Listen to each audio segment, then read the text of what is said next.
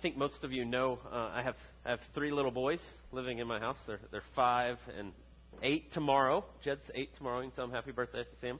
And Asher is 9. And so oftentimes with your children, and as you're teaching them and you're trying to guide them and trying to bring them along, what you find is a lot of times it's very helpful to use illustrations, use concrete things that they can put their hands on to help them understand things. I remember reading years ago about, it was a story about a school teacher taking her kids to see a mountain. They had never seen a mountain before. She had told them about a mountain. They didn't know what it was. It was an inner city school, and so she took them out and showed them this mountain and what an experience that was. And so I read that, and then shortly after that, I climbed Sawney Mountain with Jed and Asher when they were little bitty kids, right? And it was like, this is just a way that we're going to do this together.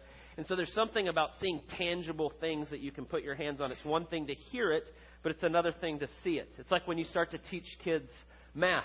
You get out the blocks, and you've got 5, and we take away 3. How many do we have left? And they can actually see it and hold on to it. And so it makes an abstract idea very concrete, and they can hold on to it. And so we learn that way. It's important for us to do that. It's the same for us as adults. I worked in an architecture firm for years, and I had a really great boss once who used to tell me all the time, every Friday afternoon just about, he'd come by your desk and go, why are you here? You need to go out to the job sites and look at what we're building and what we're doing. And he'd say, go take pictures and go look at it and see what you've drawn and how they're building it. And you'd go and you'd learn more in that hour on Friday afternoon than you would all week, because you would see the way that they built it, which was usually not the way you drew it. They were fixing your mistakes, and you would learn from it and all that kind of stuff. But seeing it, seeing the concrete thing and not just an idea on a piece of paper, made a huge difference. And so we learn a lot of times that way. And so as we're reading through the book of Hebrews, we see this happening over and over. In a lot of ways, the author of the book of Hebrews is taking concrete, real-life things that the early church knew, the temple and the priesthood and sacrifices and things they had grown up with and they had been around, and now he's applying deep spiritual truths. And he's going, all these things point you more fully to who God is and what he's like and how Jesus brings all these things to fulfillment. And so he's showing you that picture over and over. And he's doing so. We've been talking about this each week. He keeps coming back to these different things and making these connections. And he's doing so to encourage a very discouraged church, a church that's struggling with hardships around them, what's going on in the world. In a lot of ways, they're ostracized for their beliefs. A lot of the church that the author's writing to here were Jews that had grown up in that, and now they've become Christians and they're seeing the fulfillment, but they're being ostracized for their beliefs. People are going, what in the world? And he's going, no, you keep going. You keep staying in this, because this is the fulfillment of all you've believed. And so we've been working our way through Hebrews, and we keep seeing that. It keeps reassuring us. It's kind of like seeing when you're driving down the road and you see a sign for your exit, right? You don't know where you're going and you're following directions, and then you see the sign, your exit's in a half mile, and you go, oh, I'm almost there. And then there's the exit, and you're sure this is it because you saw the sign. It's the same thing he's doing with Hebrews. All these signs and all these pictures have pointed to Jesus. And so if you're discouraged, he's going, no, that points to Jesus and this points to Jesus. We've said over and over in a lot of ways, Hebrews is just that Jesus is better than everything. Here's the way that we were operating before with the temple and the priesthood and all these things. He says, no, Jesus is the fulfillment of all that. And so that's really what we've been doing as we walk our way through Hebrews. And as we do so, we see all these things that come up, that Jesus is better than the temple. He's the true and better temple. He's the true and better Moses. Last week we talked about he's an anchor for our soul. And the author, what he tells us when he says that, is all these promises that were given to Abraham, another one that they would look up to. He says all those promises were guaranteed and came to fruition because of what God's doing, not Abraham. Right? He says it's Jesus, it's God and what he's done. He's the anchor, not Abraham. And so we see this over and over. And so you see, we'll see it actually in chapter 8. He'll use this phrase. And then again, I think in chapter 10, that it says all these things we're talking about serve as a copy and a shadow of the heavenly things. Right? There's so much deeper going on than what you were even seeing with the temple or the priesthood or all these things. And so today we're going to go to Hebrews chapter 7, and we're going to revisit this idea of the high priest. We talked about this probably 6 weeks ago, maybe 5 or 6 weeks ago. We talked about the high priest and how Jesus is our great high priest, and he can sympathize with us in all that we go through. And we looked at that in chapter 2 and in chapter 4. And today we're going to talk about Jesus as the high priest, but today we're really going to focus on this idea of him as our intercessor or our advocate. That's what it says at the end of chapter 7. And so that's what we're going to look at this morning. Although we've talked about high priest before, I think we're going to see it more fully, a little different side of this morning. And so this is the way I want us to look at it. First, we're just going to ask the question, why do we need an intercessor? Or why do we need an advocate at all? And then secondly, why is Jesus the perfect advocate? Why is he the perfect intercessor? And then lastly, the freedom that comes with that when you see it. And so let's pray, and then we're going to open Hebrews 7 together and look at that. God, we thank you for your word. We thank you that it is eternal and that it is life-giving, that you create through your word, but you recreate through your word, that you remake us and you renew us. We thank you that your words are not just words on a page, but they are living and active and sharper than any two-edged sword. And so we pray this morning that you would just show us the areas of our life where we're not trusting in you completely, that you would just lovingly point us back to how you meet all those needs, how you truly are our advocate and our intercessor, and what that means for us. We pray all these things in Jesus' precious name. Amen. And so that's the three ways we're going to look at it. Why do we need an advocate? Why Jesus is our perfect advocate? And then lastly, the freedom that comes with it. But real briefly, before I jump into that, we've just gotten to Hebrews 7. If you've been here with us, we're working our way through. And I'm really going to pick up in verse 23. And so you go, well, wait a second. What about Hebrews 7, 1 to 22? And what we have there is the author makes this comparison of Jesus with this guy from the Old Testament known as Melchizedek. And so Melchizedek in the Old Testament, he actually tells you here who he is. If you don't know the story in the Old Testament, it goes back to Genesis chapter 14. And it's a guy that was a high priest and a king, and he blesses Abraham. And then Abraham offers tithes to him. And he's this kind of shadowy figure that just pops up in the Old Testament, and then all of a sudden there he is. And it says he's a king and a priest. This is the king of Salem, which Old Testament, before it's established, that's really Jerusalem. That's what we're talking about. It's the king of Salem or Jerusalem, and he's a high priest. And it says Abraham offered these tithes to him, and he blessed them. And so what he's doing is he's showing you that there's a priesthood that predated the priesthood that comes from the Levites, that comes down after Moses gets the 10 Commandments, gets the plans for the temple, and the priesthood that's instituted before that. He says there was this guy that was a priest before that. It's Melchizedek. He said, and just as he predates the other priesthood, so Jesus predates the other priesthood. And he's making this comparison there with Melchizedek and with Jesus. And he says, now Melchizedek had the power of an indestructible life. And I think what he's talking about is in the Bible, we don't know his genealogy. He just is there. All of a sudden, there's this guy, and he does this stuff, and then he kind of goes away, and we don't know. And we're like, well, who was that? Right? And so what happens is people will speculate a lot. They'll go, well, Melchizedek is maybe Jesus in the Old Testament. And they'll go, oh, maybe that's the picture of what's going on. We don't know that. He doesn't say that here. He says Jesus is similar. He never makes that direct connection. So I'm not comfortable saying that because he doesn't in Hebrews. God's Word doesn't tell us that. Some people will say it's an angel or a heavenly figure or this is who he was. And simply what I'm going to say, and the reason we're just going to kind of step right over that to a degree, is we just don't know. We don't know who he was. We just know that the author here uses him, a picture that's in Scripture, to point you more fully to who Jesus is. That's what he does. And then he goes on to explain why Jesus is our perfect high priest, our perfect intercessor. And so I don't want to just lightly skim over that. It's an important picture that he's painting there to help us point to Jesus. But it can lead to a whole lot of speculation that I don't think is real fruitful. If you'll remember at the end of Hebrews 5, he talks about moving on to maturity.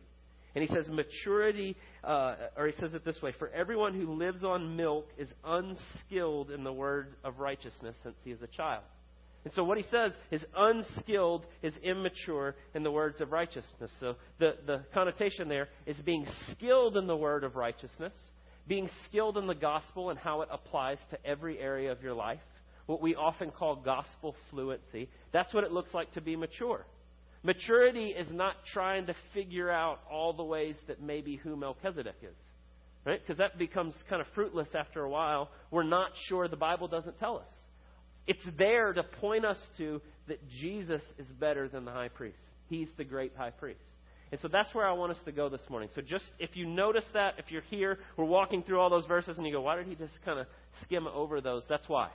So why do we need an advocate? Look at verse 23, 24, and 25 with me. And so he goes back talking about the Old Testament priesthood. The former priests were many in number because they were prevented by death from continuing in the office. But he holds his priesthood permanently because he continues forever. Again, he's talking about Jesus. Consequently, he is able to save to the uttermost those who draw near to God through him, since he always lives to make intercession for them. And so I want you to hear just right there, why do we need an intercessor? And this is the most obvious point I'm going to make, but it needs to be said. It says, those that draw near to Jesus, he lives to make intercession for you. That means the Creator God of the universe lives to do this. And so that tells me I need an intercessor. That Jesus lives to do this makes me go, yeah, I need that. Now, that's a pretty obvious, straightforward, but it needs to be said. And so the reason we would say scripturally we desperately need an intercessor is that we are sinners. We have ignored God and the world He has created. We have cut off our relationship with Him. We've thumbed our nose at Him. We've said, I don't need you in so many ways in our life. But Jesus comes to bridge that gap and to be our intercessor. And we could go on and on about that and talk about in the Scriptures. And we do often. We say that frequently. We are sinners in need of a Savior. But what I want to make the point to you this morning when we talk about we need an intercessor is I would say to you, you don't even have to believe in the Bible to know this. You don't even have to open the Bible to know that you need an intercessor. That you need someone to be your advocate, to take up your case for you. The Bible actually tells us that we know this. But I want you to think about that picture for just a second. When I was in seminary, I had a professor assign a book called True-Faced. And True-Faced was a book about the mask that we wear in our life. That was the way the author kind of laid the picture out. And he said, everywhere we go, wherever we are, who we're around, we're seeking acceptance, we're seeking to be loved, and people care for us. And so we put on different masks everywhere we go. And it depends on who we're around, what our mask looks like. And so, for example, if I use myself as the example, I get up early this morning and I come here. Actually, on my way, I met my parents for breakfast at 6 o'clock this morning. And so when I walk in to meet my parents for breakfast, suddenly the mask, the identity, the who I am is a son now instead of a husband and a father. Right? I'm with my parents and it changes a little. And then I leave there and I come here and I start to do the things that I need to do here. And now it's as pastor or elder or one that wants to equip the saints for the work of the ministry. And I kind of assume that role and I start to function that way. And then I leave here today and I'll go home and I'll have a couple of hours with just Joanna and the boys and it'll be husband and father. Right? Or I'll go Monday to soccer practice and I've just gotten roped into coaching Jed's team. So I'll be coach, right? I'll be authority figure to the little boys and a helper to the parents. Right? Then I'll come home and I'll be neighbor and friend to the people around me. And so I'll function in all those different ways. And so what the book said, and I think it's very true in a lot of ways, is that when we do that, in each one of those situations, you're putting on some kind of front of what I think is a good pastor, a good husband, a good neighbor, a good friend, a good coach, all those things. And I want to be accepted and good at those things. I want to be good at all those things that I have and all those different identities I take on throughout the day, each day. We all do this in different ways. Maybe you can relate to some of those. Maybe your life looks a little different in some of the ones you relate to. But as you go through it, and this is what the author of the book said, is oftentimes we fail. We make mistakes and we blow it in all these different ways in these different times, and we try our best to hide those failures, right? We try to, I'm going to keep everything in balance, right? And we do it in all different ways. And so what we do as we go about is some days I just flat out blow it, and I know it. And sometimes that's just go straight to God and confess my sin, and man, I blew it, and that is a mess. Some days I blow it, but I still try to cover that up. Some days I do what I think is right, and I'm doing well, but I upset somebody.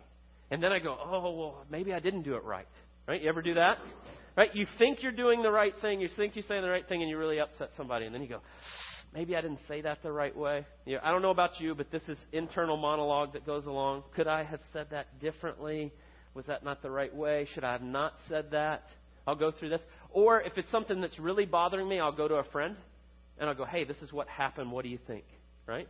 And do you see what I'm doing? Maybe you can relate to this, but I'm pleading my case. I'm doing it all the time. Internally, I think I blew that. Or I'm reassuring myself, no, you did the right thing. It's their fault, right? You ever do that one? And so we go through this all the time, or we go and we get somebody else to come alongside us.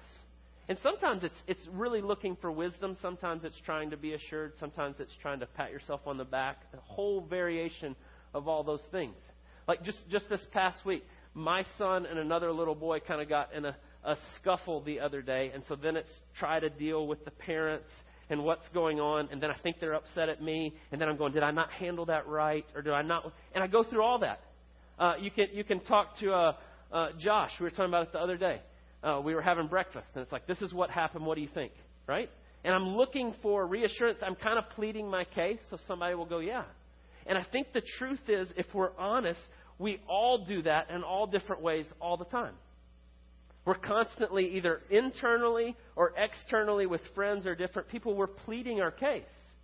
We're doing it over and over. And you don't even have to open the Bible and hear about Jesus as your great advocate and intercessor to know that would be pretty nice. Right? Someone who would take up my case for me. That would be really great. And so that's the picture that happens with a lot of us. And I want you to think about why. I said earlier that Hebrews tells us that a lot of the things he's pointing to are just to serve as a copy and a shadow of the heavenly things. I think it's a copy and a shadow of deep spiritual matters when I'm pleading my case constantly. Right? That's a spiritual thing going on. I want to be accepted, and I want to be loved, and I want to be known. And so I constantly am pleading my case either internally or externally with other people. Right? That people would go, yeah, you did the right thing. Good job. You did handle that well. That's not your fault. Right? Or if I blew it, that they go, hey, you blew it, but here's how I think you should go about it now. And so we do that frequently because we're seeking those things. We want to be known and we want to be loved. And so we try to make good and we try to justify our case. And we do that over and over and over. And it's a constant battle. And so there's a struggle that's there that points us to that we all desperately need an advocate. And I'd say people that you meet and people you come into contact with that are not believers, they're doing this all the time. I think that's why people like to gossip so much. Makes them feel better about their own failures to talk bad about other people.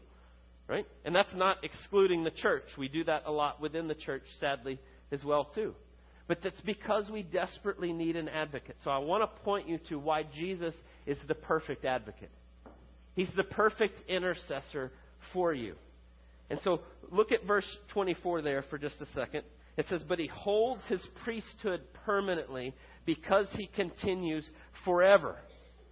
Right? I just start there, that Jesus is the advocate and the intercessor, the high priest who continues in this office forever. So we say, why is Jesus the perfect advocate? Again, the really obvious, and we'll start there, is that he's eternal and he lives to do so.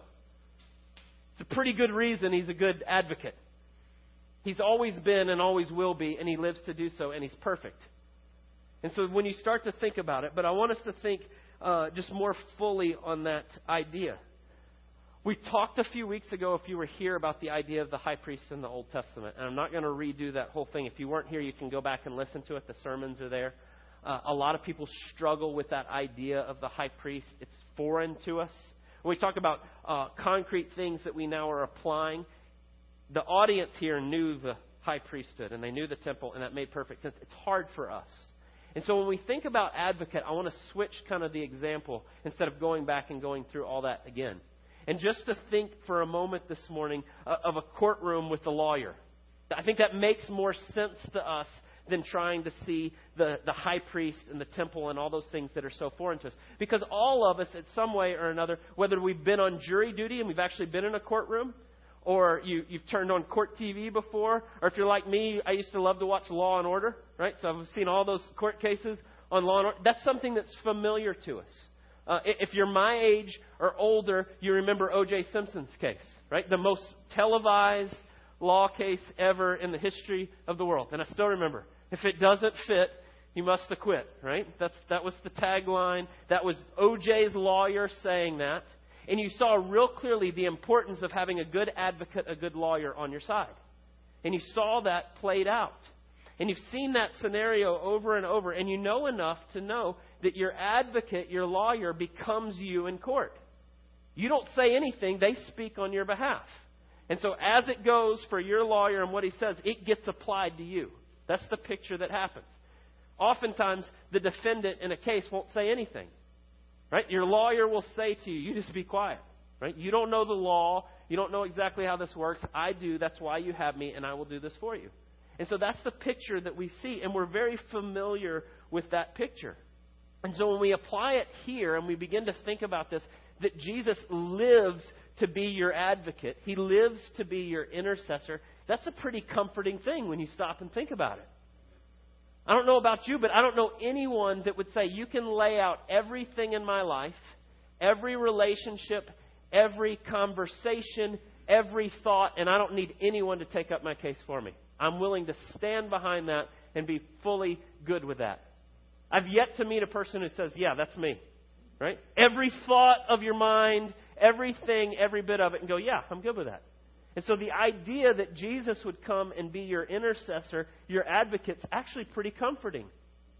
But the problem I think we have, and I'm speaking for me and conversations I've had with different people, is we hear that and we get kind of that idea, but it's just mildly comforting. It's kind of like, yeah, okay, I like that. He stands and intercedes for me. But I think it goes something like this. And this is based on conversations I've had and even my own heart and wrestling with this at different times. But we think sometimes like that Jesus is a lawyer standing in the heavenlies and he's got this giant caseload and each day he pulls your file open. Right? He pulls it open and goes, oh, J.P. Morris flips. He blew it again. Right? Just yesterday. He lost his temper. He did this. He didn't show up. Goes through the list of different things. And he turns to the Father and says, please, please have mercy on him. He's a mess.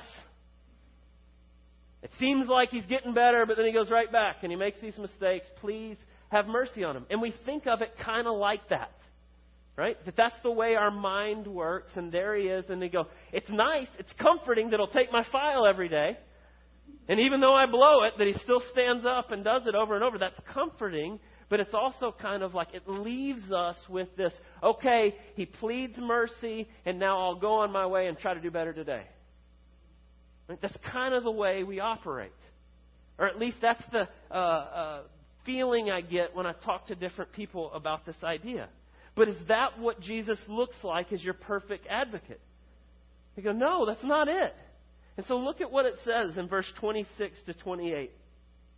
For indeed it was fitting that we should have such a high priest, holy, innocent, unstained, separated from sinners, and exalted above the heavens. We have no need, like those high priests, to offer sacrifice daily, first for his own sins, and then for those of the people, since he did this once for all when he offered up himself. For the law appoints men in their weakness as high priests, but the word of oath, which came later than the law, appoints a son who's been made perfect forever. And so what does it mean for Jesus to be our intercessor, to be our advocate? And it's simply this. Jesus doesn't stand up on behalf of you before the Father and beg for mercy. Oh, please, please, please, he blew it again. That's not the picture that's there.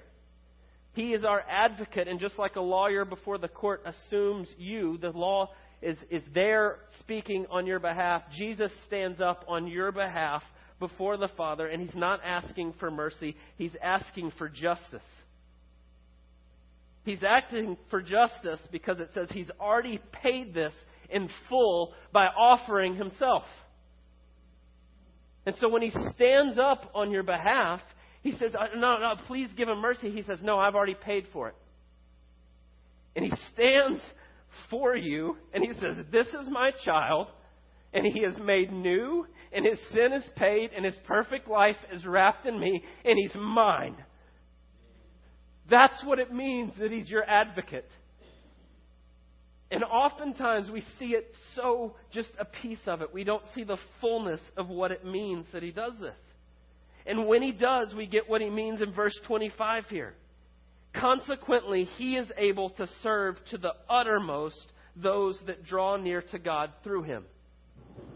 What that means, that picture that is there, is there's nothing that He can't cover. There's nothing that His sacrifice cannot take on. And so I said earlier, this idea of the mask that we wear. We put on a good front because we want people to think, oh, he's a good person and he's got it together. And he's doing this and he's doing that. And so there's masks that we wear. And I think even in this book, when I read it, the author talked about that we have levels. Right? I have a mask that I show to everybody. And then maybe some closer friends, I take that one off. But I still got another one on. And then the very closest, I take another one off. But there's still one on that I'm not letting anybody see under. And what people will often say is, yeah, but if you knew this about me.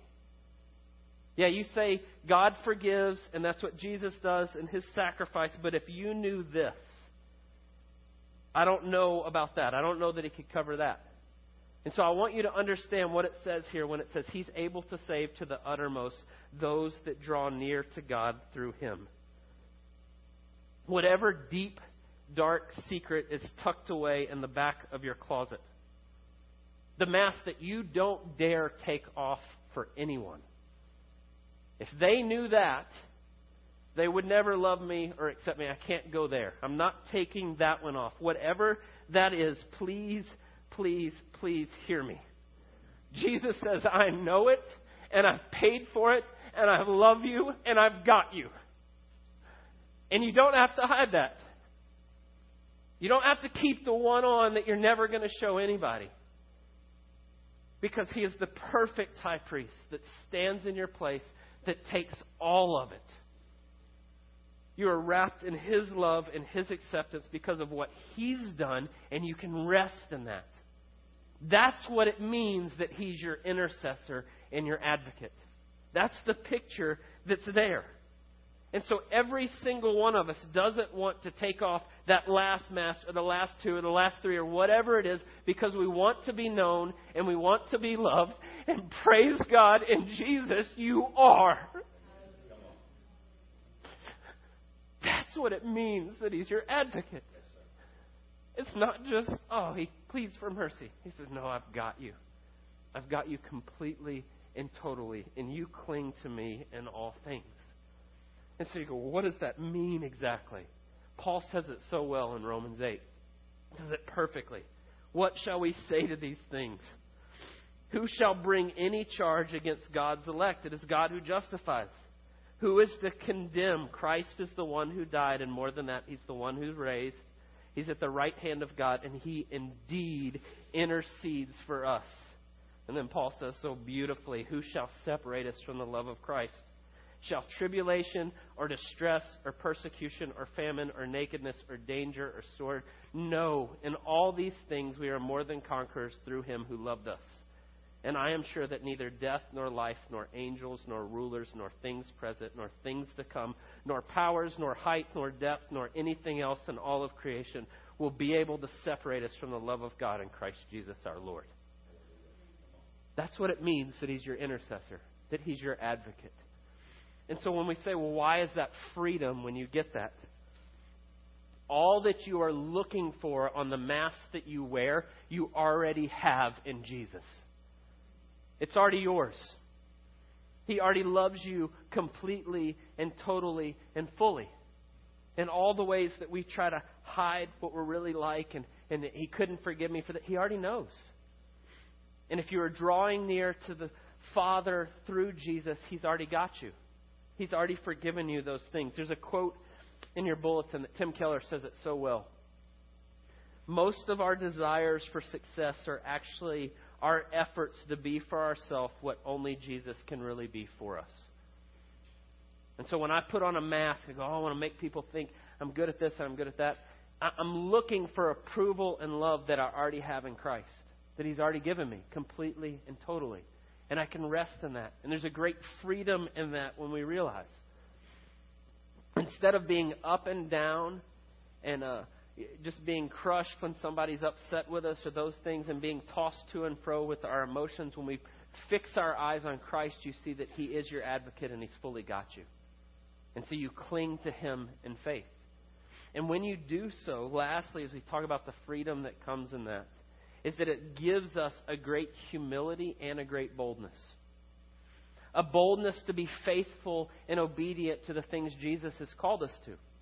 Even when they might be misunderstood, and even when people might think, that's crazy, or I can't believe that guy believes that, or those things, that's okay because you're wrapped in His love and He's got you. And so you can be bold in the midst of that. But also incredibly humble, because I realize that all that I have and all that I am is only by grace and what Jesus has done for me. And so I can never begin to look down at other people and go, oh, why don't they? That's me.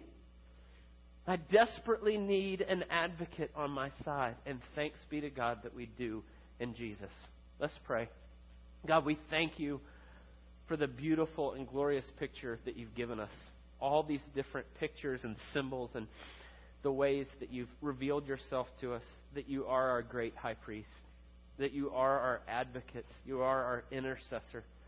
That You go before and You wrap us in Your love and Your grace and Your mercy. I pray that we would continue just to look to You in all things, to cling to faith in Christ alone, by grace alone. We pray all these things in Jesus' precious name. Amen.